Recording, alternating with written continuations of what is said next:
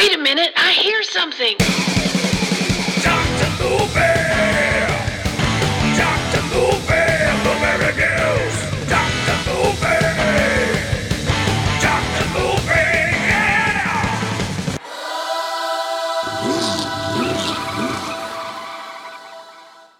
Hey everybody, what you doing? It's Rick again. We're back with another episode of Dr. Movie, where we talk about movies while we drive cars back and forth to work. And got a fun one for you here. We're going all the way back to 1981, and we're going to talk about Hell Night.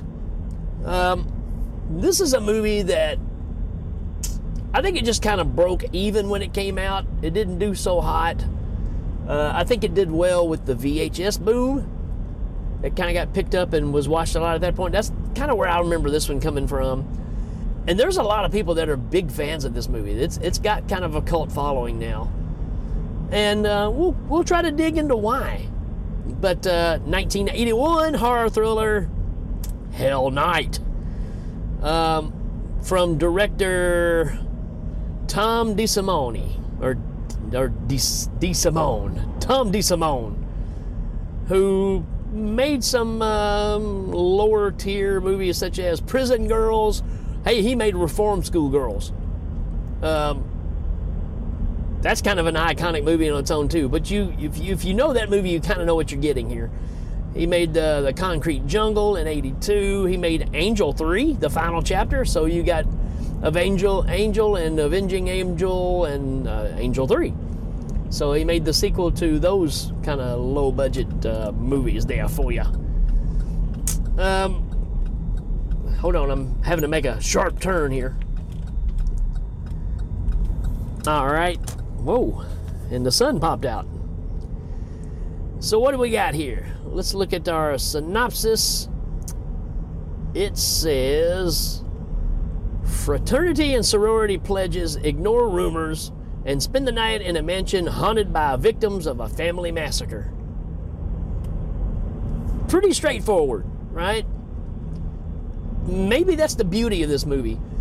There's something about the simplicity of the 80s movies that I really miss now, because we get so bogged down with detail and trying to explain everything. And back then it's like, look, people spending the night in the house and it's supposed to be a haunted house and bad things happen in it. Bang, there's your story, right? Kids go to a summer camp and somebody's killing them. Bang, there you go, right? I mean, I kind of miss that simplicity. Yeah, you get backstory and you get, a reason why, but it doesn't drag on and you get clues throughout the movie. I mean, it's a 5-minute piece of dialogue that gives you everything you need to go, and then you just roll from there. Kind of missed that. Let's look at some why to watch. Well, we got 3 words for you: thrilling, violent, and terrifying. Is it thrilling? I don't know. Is it violent? Well, for 81, maybe. Is it terrifying? Matters who you are.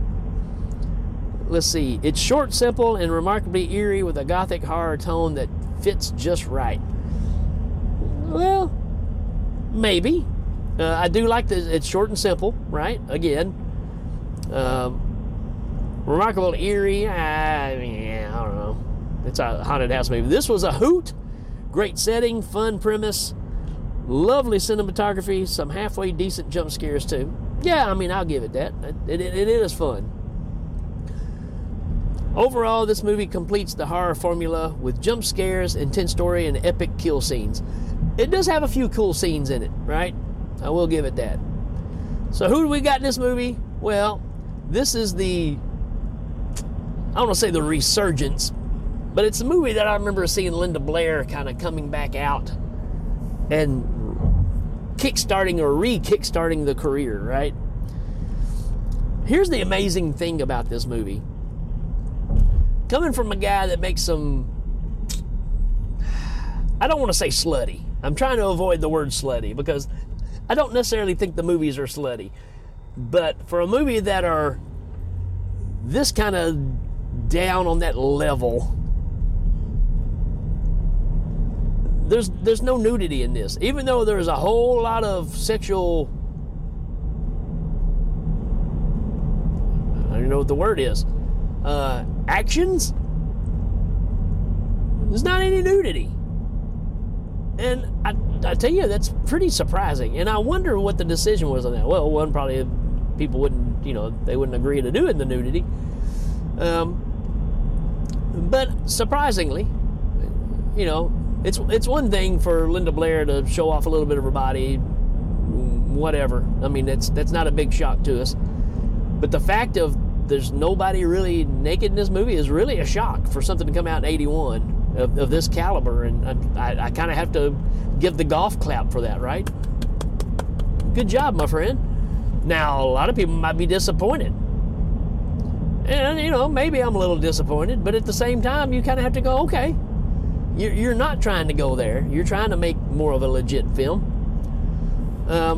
But yeah, the only person I really know to talk about is Linda Blair in this. The other people, I don't really know. Let's see who Suki Gordon is, because she's the one that is playing kind of the loose cannon here, who's, willing to do anything with whoever. I don't see like any list of movies or anything that she's in here. Here we go. Let's see what we got. She was in Voyagers. Wow. The TV show Voyagers. Well, there you go. How about that? I just learned something. And as soon as I saw that, I was like, oh yeah, I remember her in that now. That was that thing, right? You're watching it and you're like, man, I know this person from something. Well, there you go. I figured it out. I didn't really figure it out, but I'm surprised. We do have Vince Van Patten in this. So, Dick Van Patten's son, I believe? He was a former professional tennis player and commentator for World Poker Tour. His parents is, Dick Van Patten. So there you go. Okay, so that's enough people to talk about, I guess. But yeah, I mean, the story is very self-explanatory. The sorority and the fraternity, they're getting the pledges together, and in order to earn your spot to be initiated, you've got to go spend the night in this big haunted mansion that is, luckily located close to where the fraternities and everything are, like close to the campus, whatever. So it's kind of like that thing of, okay, how do you get permission to even walk on the property? But anywho, that's the story and we're sticking to it. But yeah, they team up 2 guys and 2 girls. Uh-oh, I got the popo coming through. Y'all hear that? There he goes. All right. He was kind of in a hurry. I'm waiting for the traffic to go. I guess I'm going. Nobody else is going to go. Sorry about that, folks. That's the part of real life that happens when you're doing a podcast on the road. Sometimes it's fun. Sometimes it's not.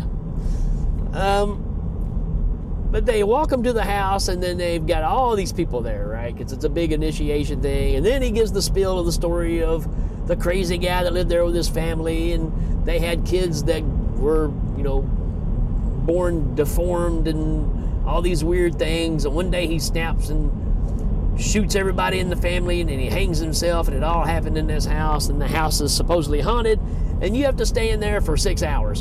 And I'm going, 6 hours? Really? It'd be different if you, had to stay there a couple of days, but 6 hours, sorry, I still think I can do that. Even if crazy stuff is happening in the house, I still think I can do 6 hours, just saying. Well, it's the typical thing of what you expect, right? Where you get 2 guys, 2 girls. One girl is kind of loose, interested in the other guy. So they kind of run off. They find a room that they can kind of do their shenanigans in. And Linda Blair's hanging out with this other guy, and she's a little cold-collared. he comes from money, but he doesn't act like he comes from money. So you kind of get that whole spill of character building. But while that's going on and they're trying to stay the night in this place, and he's trying to make advances to her, and she's like, nope, not going to happen. Our leaders of the sorority and the fraternity, they have rigged the house with speakers and maybe video optics and things like this to scare these people and make them run out, right? And they even dress up in costumes and try to run through the house and scare them and all this stuff. But, and here's the thing. You don't know if they've done this before. I guess we're trying to assume that they haven't. And they've gone and pre-wired the house and all this stuff and got all this stuff done for this one night. Well, it would seem like to me, if you're going in the house and you're running wires to where you can do speakers on the walls and all stuff, you would see something peculiar if anything was going on in that house. But they don't. But while Linda Blair and all them people are there, weird things start happening. Like, at first they're trying to do the speakers and stuff to scare them. But the problem is all the people that are outside that's pushing the buttons and putting on the mask and stuff, they start getting knocked off one by one. And so you're trying to figure out what's going on. And it kind of runs from there. And what you end up with is there was a son who lived after the dad did all the massacre stuff. I'm just assuming, because he's a great big kind of mongoloid looking dude. Think of Jason Voorhees just without a mask. It's kind of what we're going with here. But he's more like a kind of a cave dweller guy. He stays out of the sunlight. He's real pale, but he's kind of dressed like if Jason and Michael Myers had a baby. He's kind of got that kind of stature, and he's breaking people's necks and stabbing people with stuff, and there's fun to be had here, right? It takes a little while to get there. Again, this is 81. So we're not used to somebody getting killed every 10 minutes like we are now. But at the same time, the simplicity of this is what makes it work. And I think some of the kills are really good. We do have one scene where the other couple is in the bedroom. The guy gets up, goes to the restroom, and he comes back. And the sheets are, the covers are kind of piled up on the bed, and he feels something under there, and he pulls the cover back, and it's the girl's head, right? So this thing's done come in there and ripped her head off. Now, one thing I do like about this one is you get to a point to where they're like, well, it's fight or flight, right? And in most cases, it's flight. But they've kind of got the mindset of, hey, we've got to take care of this problem. Matter of fact, the other guy, the guy who was with the girl that got her head ripped off, he actually jumps the fence, it's a huge gate, right? Which is chained closed. And they can't get out. And he jumps the fence and goes to the sheriff's or the police station. And they're like, oh, you're part of that bunch. You're always stirring up trouble. So they think it's some kind of prank. He ends up going in another room and finding a shotgun and comes back with the shotgun and tries to help out because nobody else will. Matter of fact, he holds a gun at a guy at gunpoint and takes his car, and the guy's like, I'll call the police. He said, do, and tell them I'm at old, Frankenfurter's, mansion or whatever the guy's name was. So, getting my movies mixed up there. So, you get that kind of thing going on, and the whole time Linda Blair and this other guy are, fending for themselves. And it makes it work pretty well. And I do like the narrowing escape, right, that you have here.